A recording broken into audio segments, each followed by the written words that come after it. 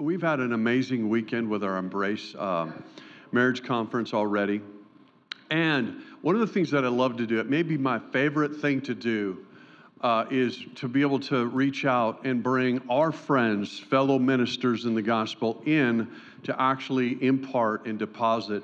And I did. I said that the first service, and I had a couple people come to me afterwards and said, "You have some great friends. They did a great job." And I'm like, that is so cool. But Bob and Kara Grimm, pastors Bob and Kara Grimm, they pastor a great church in Walla Walla, Washington, and it's called Life Church. We have known them and been in relationship and connected with them for probably 20 or more years. I know we don't look that old, but it's been, I've spoken at a couple of their men's camps, and a few years ago, Pastor Carol was the keynote speaker at our Bloom conference. And we just love these guys. We love people in your church. You guys have got amazing leaders. We've had, Pastor Lon here, Caleb here. We're just so connected, and I love it that we get to introduce you to them and let Pastor Bob preach the word this morning to us. Can you put your hands together and give him a warm house of the Lord welcome? Come on. Love you, buddy. All right. Go ahead and fist bump somebody around you. Let them know you're glad to see them in church. Tell them they can't sing worth a lick, but they look good. I'm so grateful you guys took a moment to honor your pastors. We love them so much. As Pastor Jeff said, that we've known each other for about 20 years, and he is a connector of connectors. He got us connected to the network that you're connected to as a church, Ministers Fellowship International, and he probably connected 900 of the 1,000 pastors that are a part of it. They're incredible people. You are truly, truly blessed. Anybody excited to be in church today? I'm excited to be here. I consider it a great honor to be able to share God's Word, open up God's Word with you this morning. And I'm really excited to be able to share on the subject that I believe God has burdened my heart, to give really an impartation to the church and awaken a basic truth of being a Christ follower with you today. I want you to imagine with me, if you could, going back 2,000 years. And what if God let us time travel together? And we were walking down the roads of Jerusalem, we were walking down the roads of the early church, and let's say that she had just been born, Jesus had been resurrected, the outpouring of the Holy Spirit had happened, and we're 6 months into the church's birth. Thousands of people have been saved, and we get an opportunity to walk down the streets and to peek our head around the corner or into the window or inside the doors of a church meeting on Sunday morning. And then we see that, and we walk down throughout the week and we peek in at some Christians that are gathering during the week. And the next Sunday, we get a peek in at a different church and we get to see what the church is doing. What would be the common denominator of all those Christian gatherings that we got to look in a window or peek in a door of the early church 6 months after she was born? I think it wouldn't necessarily be that Christian television was on or we had cool LED screens, even though I think if they had them back then, they would have had them, or smoke machines, or any of that, or posting on social media the miracles that had just taken place. I think there would be one common denominator, and Jesus says it in this scripture. So I want to take a look at it. In Matthew chapter 21, Jesus entered the temple. So he showed up into church one day, and he began to drive out all the people buying and selling animals for sacrifice. He knocked over the tables of the money changers and the chairs of those selling doves. Now that is like maybe not a picture of Jesus that you have, but he does show up to church sometimes, and he's passionate about what the church should be. And when the church isn't being what he wants it to be, it's not got the elements that he thinks it should have, he knocks those elements out. And then he says this to them: the scriptures declare, my temple will be called a house of, and I left it blank because I thought there might be somebody who's never heard the scripture, or I wanted you to put yourself in the disciples' position. You're on the edge of your feet and you're thinking, what is he going to say after all that activity? He goes, my temple will be called a house of what? And we're thinking it'll be called a house of preaching. It'll be called a house of worship.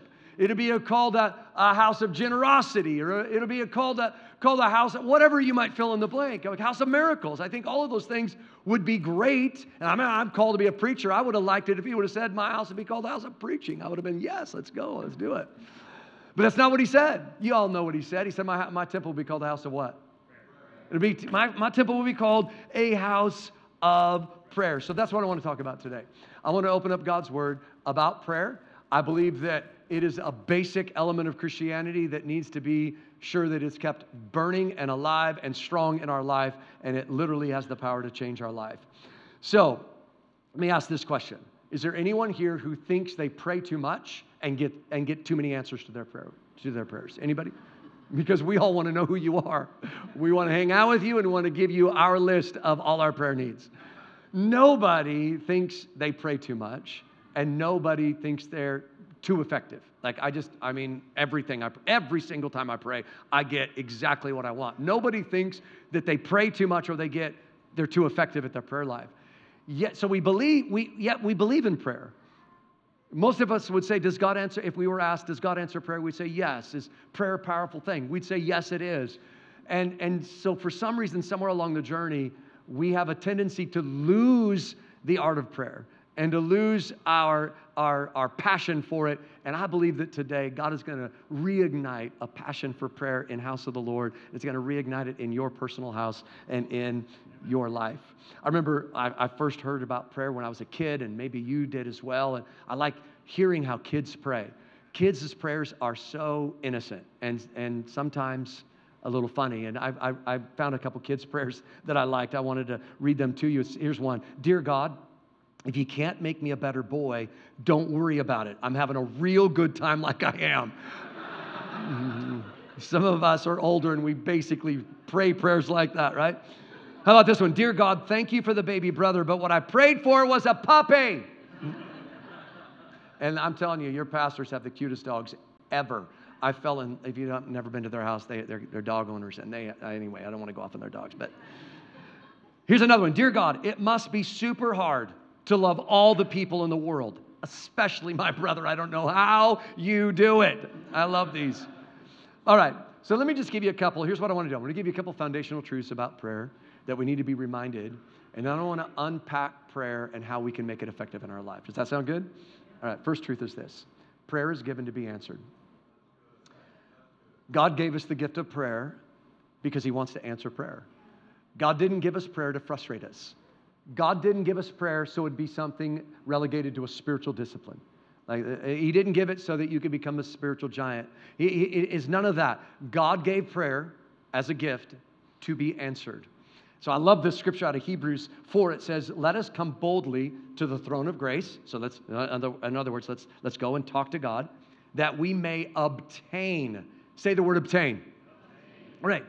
We are given the opportunity to come before God so that we could obtain mercy and find grace to help in time of need. These words stood out to me. Obtain, find, and grace.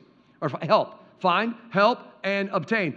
All of this, we approach God in order to find something, in order to obtain something. So prayer is given to us in order to be answered. And I heard someone say one time, if you don't have any answers to prayer, get some. In other words, don't stop, because this is why God gave it to you. God gave us the gift of prayer in order to be answered.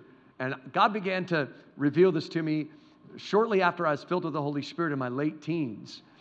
And I grew up Catholic, so I knew a certain about of prayer a certain way, memorized prayers. I'll talk about that in a few moments.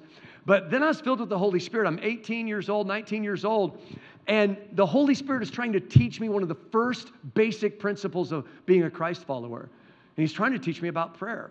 And I'm driving along in my car when all of a sudden I had this burden of prayer come upon me for a friend of mine in college, and I began to pray out loud. And I began to say prayer in a way that I've never lifted my voice like that before. And I began to pray like with authority. Well, I'd never really prayed like that before. And I began to pray specific things over my friend. And I said stuff like this. I said, in the name of Jesus, I declare chains to be broken off their life right now. And it lasted for probably literally only 45 seconds. But then all of a sudden, then I kind of calmed down as I'm driving in my car. And I go, well, that was really interesting, Holy Spirit.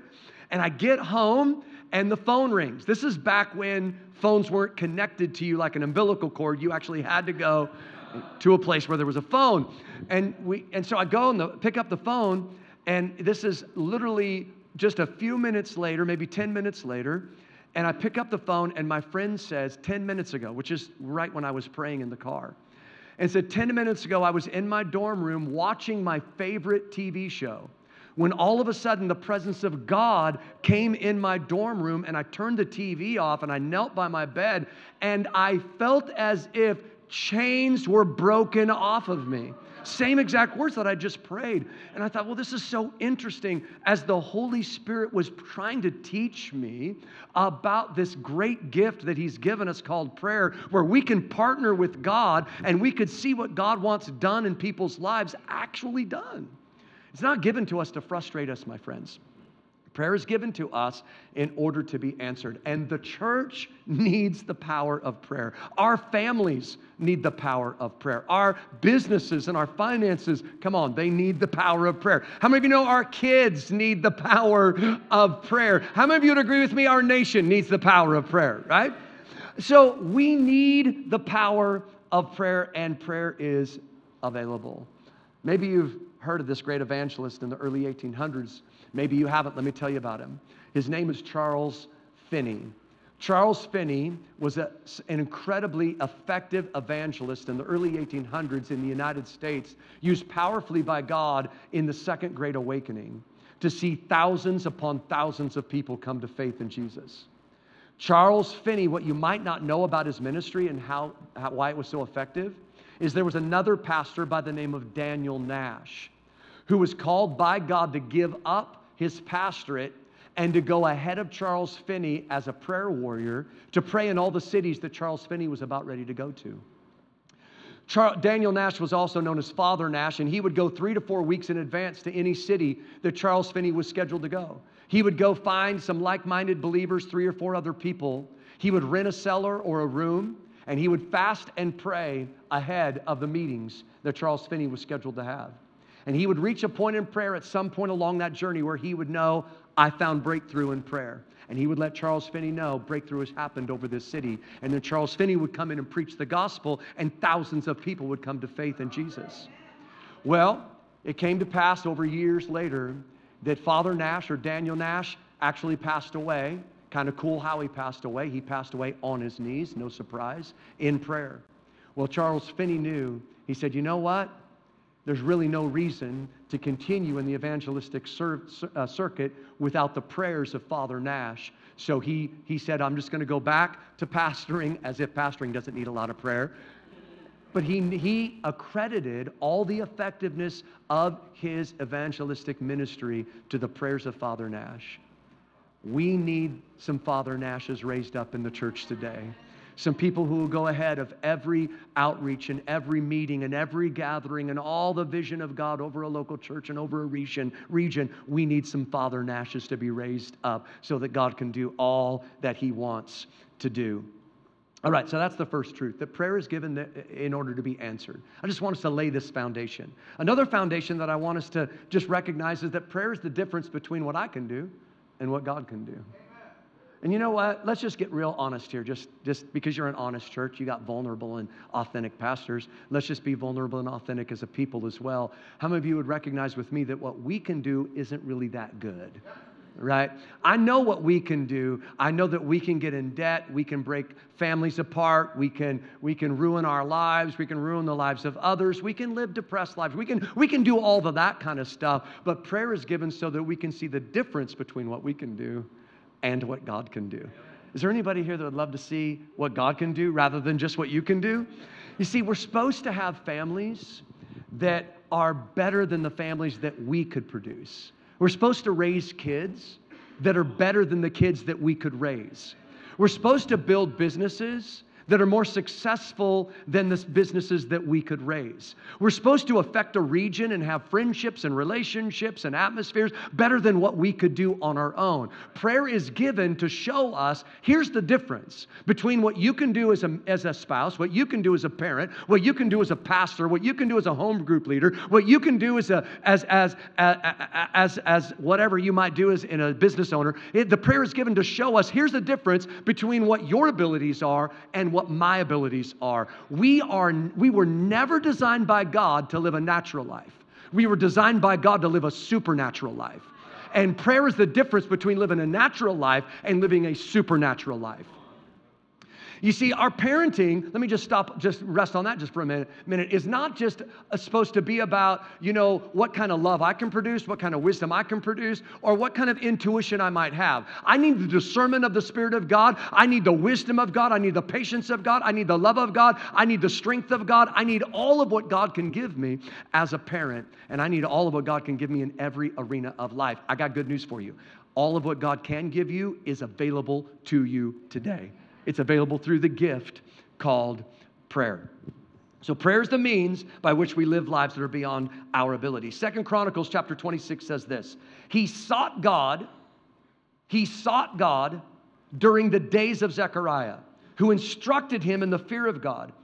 As long as he sought the Lord, God gave him success. See, there's the difference between what you can do and what God can do. As long as he sought God, that was the NIV. The ESV, English Standard Version, says this. He set himself to seek God. Oh, house of the Lord. Come on, let's be a people who set ourselves to seek God. That we determine to set our lives to be a kind of people that will seek God. And if we do, this is what he says. As long as he sought the Lord, God made him prosper. I love that. It's like my job is not to do all the things that I want done. My job is to set myself to seek God, and then God just makes all the stuff I do prosper. God makes my parenting better. God makes my business better. God makes all the stuff better. Why? Because I set myself to seek God. How many of you would like it if God just made you prosper? I'm trying not to prosper, honestly. I'm trying not to. And God just makes me. He makes my relationships prosper. He makes my marriage blessed. He makes all that stuff happen. Why? Because I set myself to seek the face of God. All right. Everything about my life, the reason I talk about this subject today is because, not the only reason, one of the reasons is this. It's obviously in the Bible. The other reason is this. All of my life is the fruit of prayer. Everything about my life is a direct result of prayer. As I mentioned before, I grew up a Catholic. That doesn't mean I knew God. We didn't know God. My mom didn't know God. My dad definitely didn't know God. And my brothers didn't like God. So that was our family. And my mom would take me and my brothers to the Catholic Church, not knowing Jesus at all. But then my mom got born again. My mom met Jesus, began to be discipled by an Assembly of God pastor. Well, she gets saved. I give my life to the Lord through a babysitter at about 10, 11, 12, somewhere in there. I think it's about 11 years old. Gave my life to the Lord. And then my mom, because our family was just a wreck, my dad was an alcoholic and didn't get happy when he got drunk. He got really angry when he got drunk. So there was a lot of fighting in our home and things a kid should never witness between a dad and their kids. And so I watched all that, and my mom held on to something called prayer. And for some reason, God put a tenacity inside my mother for believing that he could change my dad's life, believing that he could change my drug-addicted brothers, believing that he could change angry people into caring and loving people. So here's what she did. She knelt by my bed every single night as a young boy. Now, because we were Catholics, we had these prayers that we memorized, and now that she was really born again and discipled by an Assembly of God pastor, we made up our own prayer, but we memorized it. And so my mom would kneel by my bed and she would pray this particular prayer. And there's pieces of the prayer, even today, decades later, that I pray almost every single day. She would cover an area of our life spiritually, physically, emotionally, mentally, and financially. And I'm like, still today, I go, that covers it all. So I pray that still even to this day. But my mom would pray by my bedside every single night, day after day, week after week, month after month, year after year, living in a hellhole where most people would have given up a long time before. But she believed that prayer is the difference between what we can do and what God can do. And there's a great, vast difference between that. So she held on to the Lord in prayer by my bed every day. And eventually, about 3-4 years later, my dad got gloriously born again. He never touched alcohol again. And the angry man that was fighting with my older brothers, he loved them. And he sought out repentance and forgiveness and reconciliation with them. Well, they had a lot of father wounds, took them a little bit of time. A couple more years, my middle brother gives his life to Jesus. Now it's 3 and 4 of us out of the 5 are praying for my oldest brother. And then my oldest brother, who took the blunt end of all of that pain, took him a few more years, but he couldn't resist all the prayers that have been prayed every single day for so many years. And he gave his life to Jesus. And I'm here to tell you, he became the most radical Christian you have ever met. I'm a pastor. He made me uncomfortable. And he was in... And I'm telling you, all the days of his life, he just recently passed away. And I'm telling you what, he got a grand entrance into heaven with all kinds of people that are there because he led them to Jesus. Every single day, he was like, who can I find that needs Jesus? So all of my life, I married the right person. The call into ministry, being in the city that I'm at and seeing what God's doing, I attribute all of it. Everything in my life, I attribute to the fruit of prayer. I know God has blessed our ministry, and there's amazing things that God's doing in our church, just like what he's doing here. Same exact stuff. Same stuff he's doing here, he's doing there. And I know that what he's doing here, and I know that what he's doing in my city is not just, it's not really attributed to because your pastors are great preachers and great pastors, and they are. I give them a lot of credit, you do too. And it's not the giftings that, these, wow, they can really sing, listen to those voices. It's because somebody's praying up here.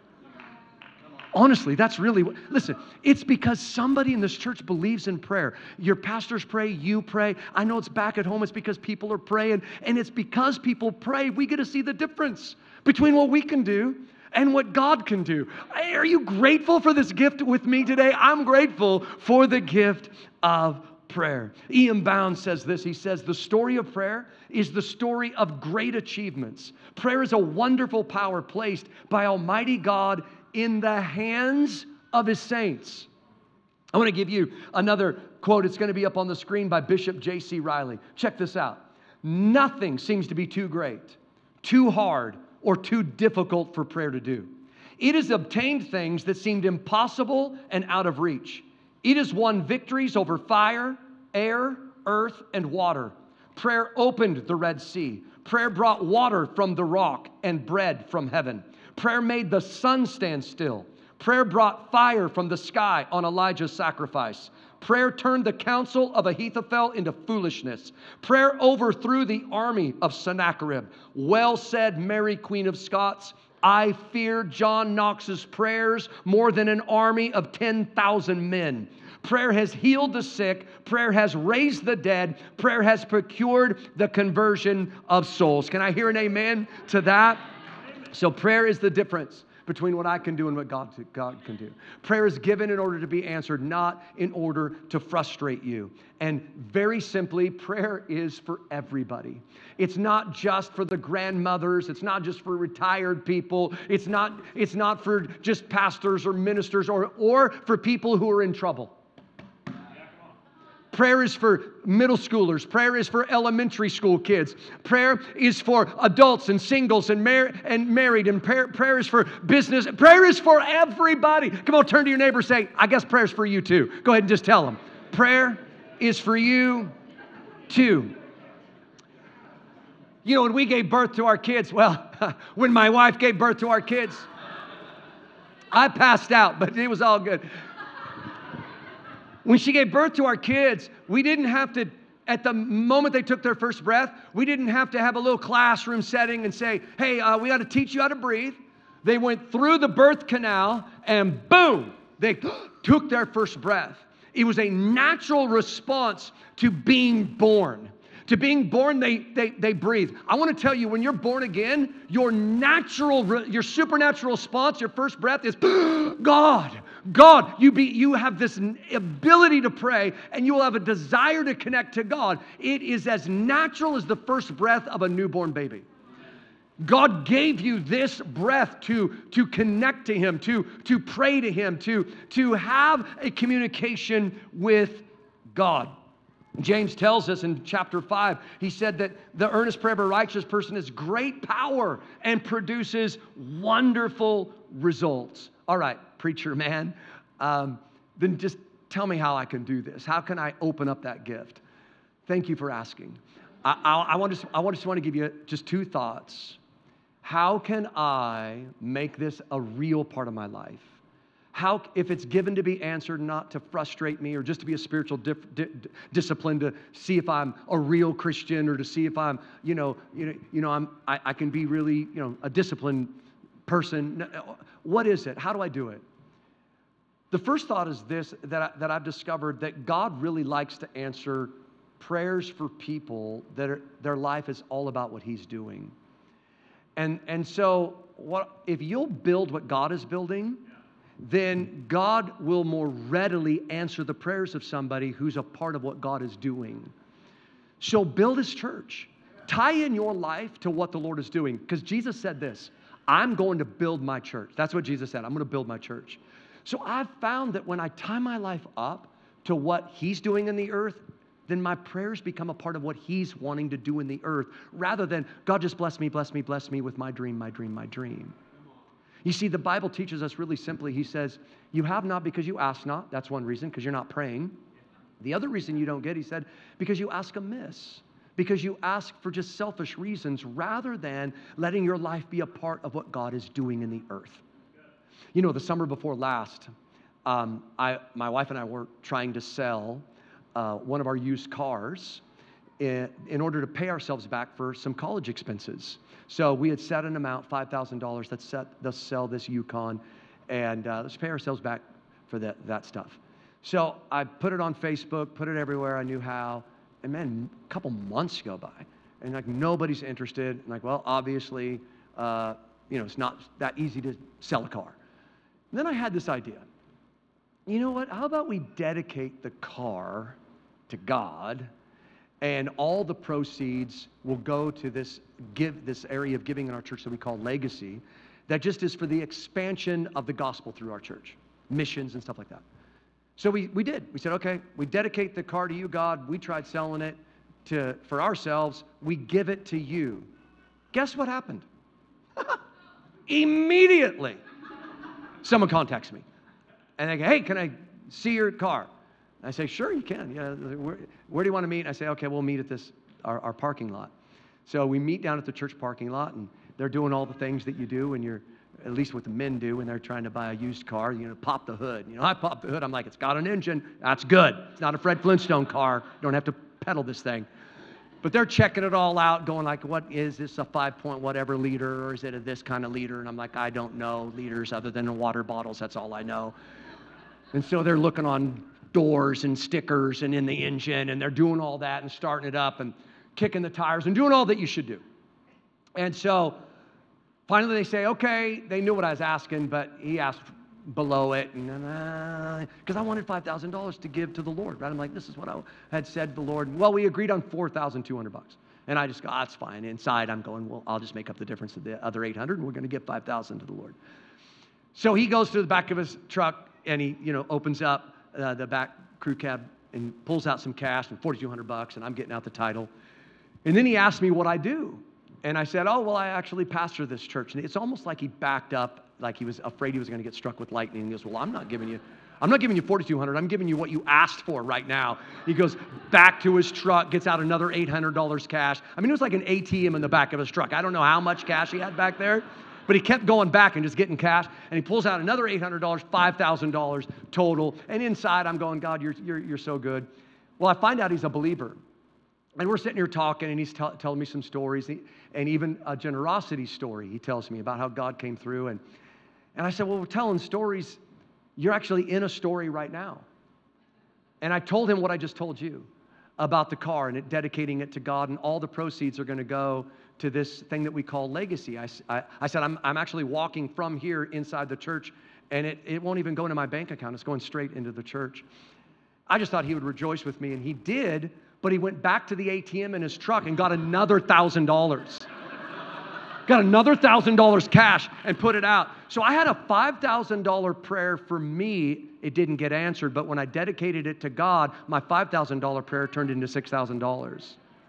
So what I'm telling you is this: if you'll build what God's building, if you'll allow your heart and your life and the giftings on your life to be a part of what God is doing here. We're in Old Town, not Newport right now, right? We're in Old Town, but he was doing stuff in Newport too, because you live there and you live all over the place.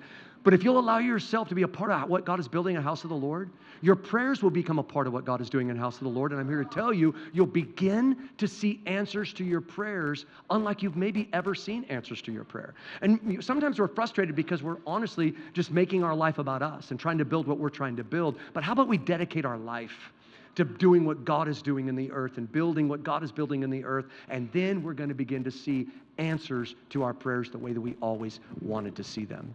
And then that's the first thought, and I'm only going to give you two. And the second thought is this: get a plan. Get a plan on how to pray. I found that a lot of people lose unpacking this gift of prayer because they just don't know what to do when they get there. They don't know what to say when they get there. They get there and they're just like, hi, I'm here, and I don't know really what to do while I'm here. And so what I've found is that when I have a plan on what I do when I get to prayer, that I cover all the bases of prayer, and I don't forget the different stuff that I want to pray for. And the best plan that I know how, and maybe it's because it goes back to some of my Catholic roots, but it also I was taught this in my early 20s, and I want to give it to you very simply. And it's the Lord's Prayer. And I don't just mean that I go and I repeat it like I did when I was a Catholic, but it goes like this. It says in Matthew 6, verse 9, when Jesus taught his disciples to pray, he said, in this manner, therefore pray. In other words, I want you to pray in this outline. Let this be an outline of your prayer life, not something that you repeat, but something that guides you in your prayer so you have a plan. Our Father in heaven, hallowed be your name. So I take that part of the prayer, and I did this morning before I came here, and I say that. I say, our Father in heaven, hallowed be your name. And then what I do is I pick a part of God's nature, because his name represents who he is. And today I said, God, you're a God who hears. And I thank you that you're a God who hears. You're a God who gave us this great gift of communication to talk to you. And I just want to praise your name for a few moments that you do hear us. I thank you for who you are. And you just pick an aspect of who God is or a couple parts of his character, and you thank him and you praise him. And you see, this is what why the Bible teaches us, come into his presence with thanksgiving. Enter his courts with thanksgiving and his courts with praise. And that's why your church service always starts with singing and worship, because that's how the Bible teaches us to approach God. Approach him thankfully and give him honor and praise. So that's what I do. And I said this morning, our Father who is in heaven, hallowed be your name. And then I thanked him. And then I say out loud, your kingdom come. Your will be done on earth as it is in heaven. And this is a part where I begin to pray for the things on earth that don't look like what it looks like in heaven. I say maybe there's parts of relationships or areas of your life or healing in somebody's body that you know in heaven it's going to be healed. So I pray, God, like it is in heaven, all that good stuff up there, I pray for that person's body to be made whole, or I pray for peace in their mind. And I just pray for the kingdom of God to come and his will to be done on earth in areas that my heart is burdened with. And then I say, after that, your will be done on earth as it is in heaven. I say, give us this day our daily bread. And that's my opportunity to pray. I've been praying it like this probably the last 6 months. I just say, God, I want to hear your word, because man doesn't live by bread alone, but by every word. So I want to hear your voice. I want to speak to me a word from you today. But I think very practically, Jesus was saying to that generation, he said, talk about the needs in your life. Talk about the financial needs in your life to the Lord. Go ahead and give them before him. Give me today my daily bread. So, God, will you help me pay that bill off? Will you help me to get out of debt? Will you help me and find a job? Or I pray over those areas of my life. Give me this day my daily bread. And forgive us our debts as we forgive our debtors. This is your chance to get your heart clean before everybody. If anyone has hurt you or offended you, release forgiveness to them. And it's also your opportunity then to say, God, cleanse my heart of any unrighteousness, any sins in my life. I pray, God, that you would cleanse that and forgive me for it. And after that, I pray, God, lead us. Do not lead us into temptation, but deliver us from the evil one. So this is your opportunity to take a moment and to pray, God, will you send heaven's resources over my family or over my life and over our church or over whatever situation? God, will you send angels? And God, will you protect us from the evil one? Because Jesus taught us to pray like this and in this manner. So I pray like Psalm 91 is a good prayer to pray. And I pray some Isaiah scriptures, God, that no weapon formed against us will prosper. And then I say, and God, for yours is the kingdom and the power and the glory forever. And I end up my prayer thanking God again. And I just praise his name again because this is the pattern. And if you'll begin to pray like that and to begin to pray, have some sort of plan when you go to prayer, you're going to find that it's far more effective. You're not going to be bored. You're going to have something to say, and you're going to begin to see answers to your prayer. Because why? Because you began to build what he was building, and you had a plan when you got there. Church, that is what I wanted to impart to you today. But I just want to pray one particular powerful prayer with you this morning, and it's the most important and powerful prayer you'll ever pray in your life. And that's what I prayed when I was 11. And you might be here thinking, I don't know if I'm right with God today. Or I'm pretty sure I'm not right with him. But I would love to leave this place right with him. You're one prayer away from getting right with God. And even though when I was 11, I didn't know what I was praying with the babysitter, God heard it and he made good on it. And he said, I heard that prayer. And God literally changed the trajectory of my life in a prayer that I didn't fully understand. And you could be here today saying, I don't fully understand what it means to be born again or to give my life to Jesus. I didn't either. But I prayed it knowing this. You know what? I need God. And God will make good on it. Let's bow our heads and close our eyes just for a moment. If you're here today and you'd say, I'm that person that I'm not sure I'm right with God, or I'm pretty sure I'm not, but I would love to get right with God. I'm not going to call you forward, but I would like to know who would be here today that would say, if God will take me like I am but not leave me this way, then I would love to pray that prayer with you. If that's you and everyone else's eyes are closed and heads are bowed, but I just would like to know between you, me, and Jesus, who wants to pray the most powerful prayer you'll ever pray in your life? And that's going to pray that with me right now. Would you just look up at me and catch my eye and just wave at me so I can see?